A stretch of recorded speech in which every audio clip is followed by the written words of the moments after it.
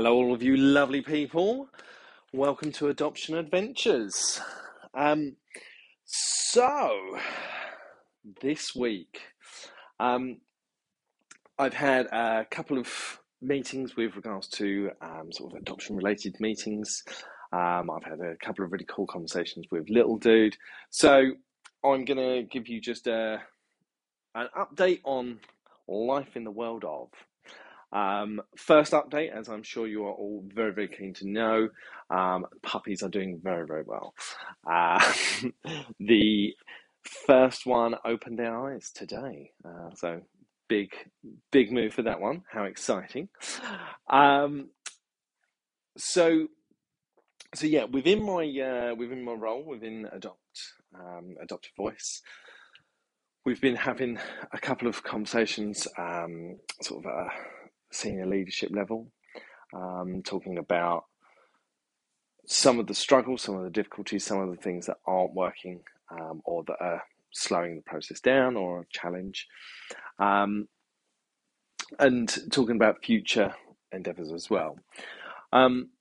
Something that I have never hidden, and something that I will always be incredibly passionate about, is finding homes for the, I'm going to use the term that is widely used, but widely hated as well, the harder to help, the harder to place children.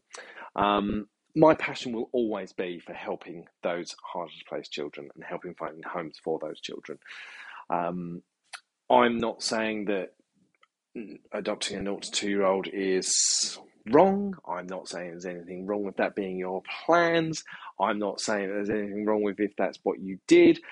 There is zero negativity in my world about someone who has adopted a 0 to 2-year-old or wants to adopt a 0 to 2-year-old. I think it's fantastic. Need that out there. What I am saying is the blatantly obvious.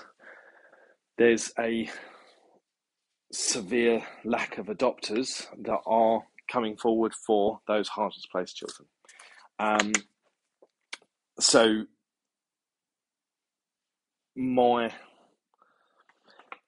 I see it as almost my role is to sort of support that side of the adoption community, support prospective adopters, support adopters, and support agencies alike, all changing their thinking and trying to think of different ways that we can start to encourage people to take those children on. So I had a really positive meeting with the head of our regional agency. We talked about a number of different sort of ideas that we'd had about encouraging adopters. One thing that is happening is in the new year, there's going to be an adopter conference, and I believe that it's going to be for prospective adopters, and the head of the Alliance has actually asked that both myself and Little Dude both attend and present, to try and help adopters to have a little think about what they're doing, what their approach is, and how that's looking, and perhaps I'm going to say sort of opening that sort of mindset, opening the options for those adopters. So that's really, really quite cool. I spoke to Little Dude about that, and I said, it's a bit of a drive. It's like a 90-minute drive. He was like, oh, that's awesome. That sounds so cool. He's never been to where we're going, and he was like, oh, maybe we could go exploring and spend some time together. I was like, that sounds fantastic. So we've agreed that we're actually going to make a bit of a weekend of it. We're going to go and spend a weekend together in a hotel. And he was like, oh, that is so cool. We can have a daddy and dude adventure. We can spend some quality time together, just the two of us. And that felt really, really good. Again, 16-year-old asking to spend quality time with his parent. Yeah, I'll take that as a massive win. Um, he was really excited about being asked to sort of support and participate in that. He wanted to know if it was something that he could put on his CV. I said that if it were ever needed, then sure. But that's really, really exciting and really encouraging. Um, I then got to speak with one of the managers from one of the agencies in our area and talked about some of the sort of struggles and difficulties that they're facing. I talked previously about how agencies were having to close their front door, having to turn adopters away for now, just to say, look, we can't take on any more cases at the moment.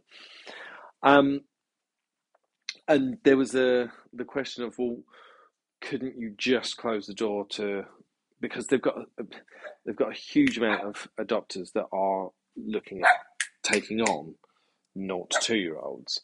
They don't have a huge pool of adopters looking at the other age brackets.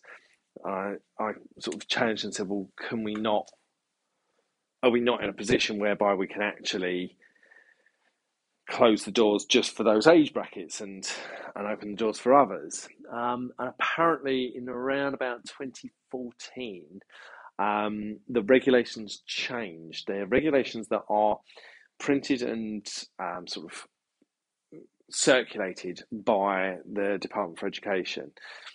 Obviously, this is happening at a government level, but they're the ones. I wouldn't say the buck stops with them, but it's certainly that's the level that it's at, and their sort of regulations make it incredibly difficult for agencies to be able to say, "Hey, no, you can't sort of close doors to certain groups. It's either you're open or you're closed." So I had a really good conversation with this manager and said, I wonder if there's ways that we can sort of get around this or encourage different things. But we're talking about different things that can be done on the websites to actually encourage people to start thinking about those harder to place children from the outset. And I sort of we talked about having a bigger sort of pool of adopters able to actually talk at events, particularly at information events, but have these adopters as people that have taken on some of these harder to place children. So as people are getting that message from the start and they're understanding, because I think, we all, or the vast majority of people come into the process thinking 0 to 2 for a variety of reasons. I think if you come in and this is what you were greeted with, I think you'd be like, oh, hold on, that's quite a lot to take on. There's a lot of trauma and blah blah blah. But actually, when you hear from adopters that have done it, you think, okay, it's not as scary as what it first sounded. So yeah, there's a lot of encouragement to get their voices heard. We're also working at thinking about ways to get young people's voices heard as well. So perhaps putting a promotional sort of clip together from children that were adopted and they were classed as those harder to place children, getting them in a clip so as they can have a little chat about their experiences and what their life was like. Again, just to help people to give consideration. Not every adopter is going to go for these harder to place children, and that is absolutely fine. But what we do need to do is we need to start really early on encouraging adopters to broaden their thinking on the way that their family is going to look. And again, I think if you're having that challenging or that sort of that approach from the outset, it's allowing adopters to know the lay of the land. And I was talking and I said, we are in a position now I haven't had updated figures for a while, but the last updated figure was that there were double the amount of adopters as there were children waiting. In my opinion, that is a huge opportunity to, I'm going to use some really awful language here, clear the backlog. Um, what I mean by that is this is a great opportunity for you to do some great placements, get those children placed. There are adopters that are waiting, so let's get a bit more creative with our placements. Let's get a little bit more brave with our placements. Let's challenge our thinking. Let's just stop and go, okay, well, I wouldn't have normally considered this family. Why wouldn't I have normally considered that family? Let's have a little look at this. Let's test this out and see what I'm actually saying no to. That leads into the next sort of part of that conversation, having a real good conversation with other social workers.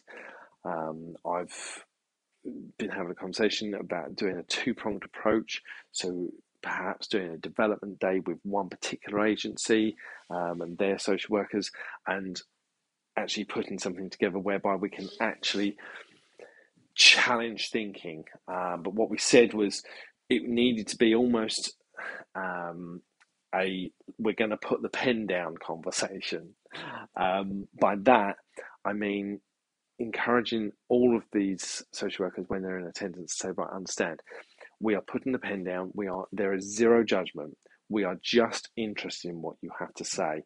If you have worries, causes concern, anything that stops you making a placement for an older child or child with disability or any other sort of harder to place child, tell us now.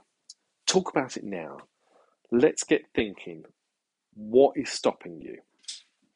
Now, the idea behind that is that we might be able to really knuckle down and find out why social workers are struggling with those placements. Why do they avoid them? This isn't all social workers, of course, but there are social workers that do. They do avoid these placements. And we need to get to the root cause of that. We need to understand why they're not doing that, what's stopping them, what's holding them back, so as we can then start altering the lay of the land. So they're all things that are happening. Obviously, I'm fully aware that I've spoken about this a number of times in the past. And I'm pretty certain that when I've spoken about it in the past, I've given you a forewarning that this is my passion and it's not going away, and I will talk about it again. The whole idea being that the problem hasn't gone away yet, so we can't stop talking about it until it does. And when I'm having these conversations, I'm finding it really exciting that I'm able to talk at a level that I'm talking at and with the people that I'm talking with, and hear that there's some really positive change on its way and some really positive conversations and thought processes on their way. So I'm very excited about how the land is looking and how the future could look as well. So yeah, that's that. I've recently hosted free focus forums for Adopt a Voice. We covered transitions. The transitions that we were talking about was for our children transitioning from foster care into our care. Then we had a focus forum on support plans, and then last night we had a forum on teenagers, and it was really interesting having the conversation, particularly last night about teenagers. I had a lot more to say. I kind of apologised to the forum. I said, normally I'm able to sit here quietly and just enjoy, but actually this time I'm going to be I'm going to be getting involved because I'm living with a teenager, so I've got a lot more that I can sort of share here. Um, we talked about the fears that people have or had about adopting teenagers. What was interesting was some of the fears that were coming up.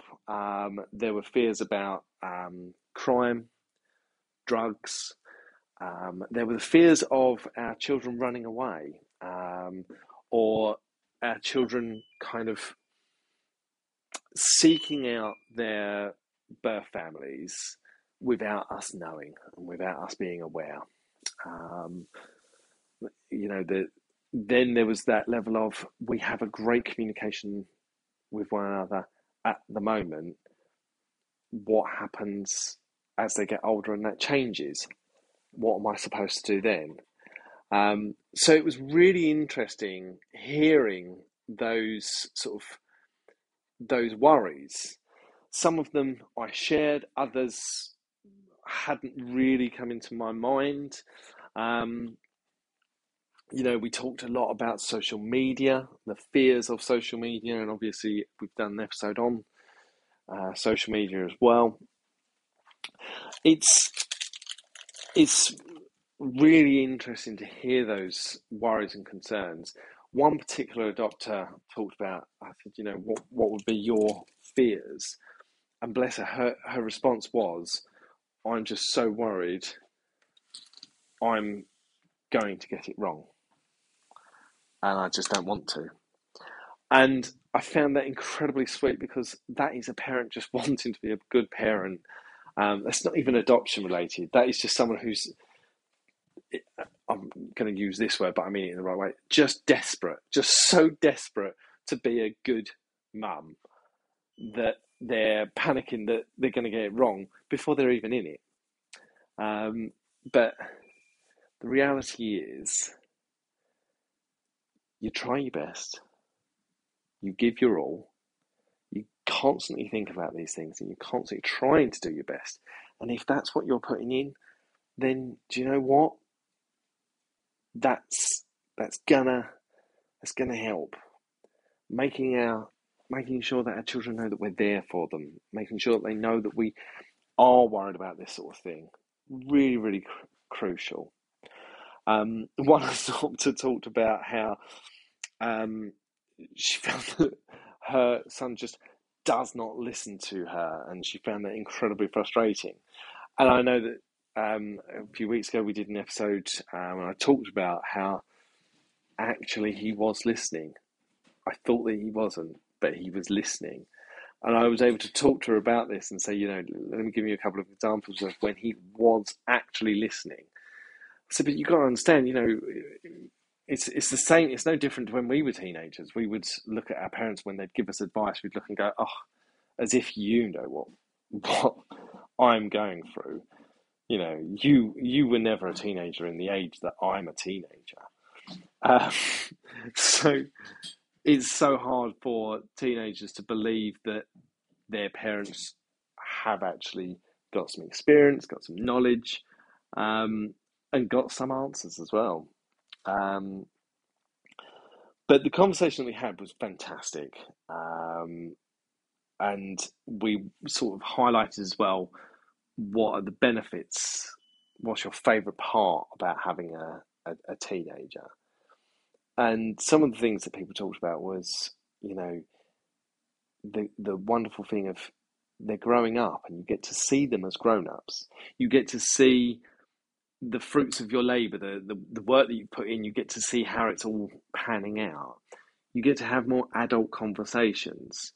One the doctor said you get to see more adult related movies. You're not having to just watch Disney. And I think, all of those things, it's just really, I didn't know what to expect from the teenage years. I expected a bumpy road. I expected some challenges. I wasn't wrong there.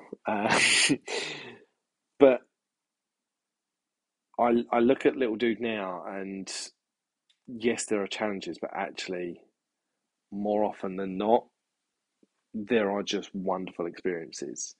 He's maturing. He's becoming more and more funny. He's more independent. He's got his own likes and dislikes, his own musical tastes. We see bits of each of us within him.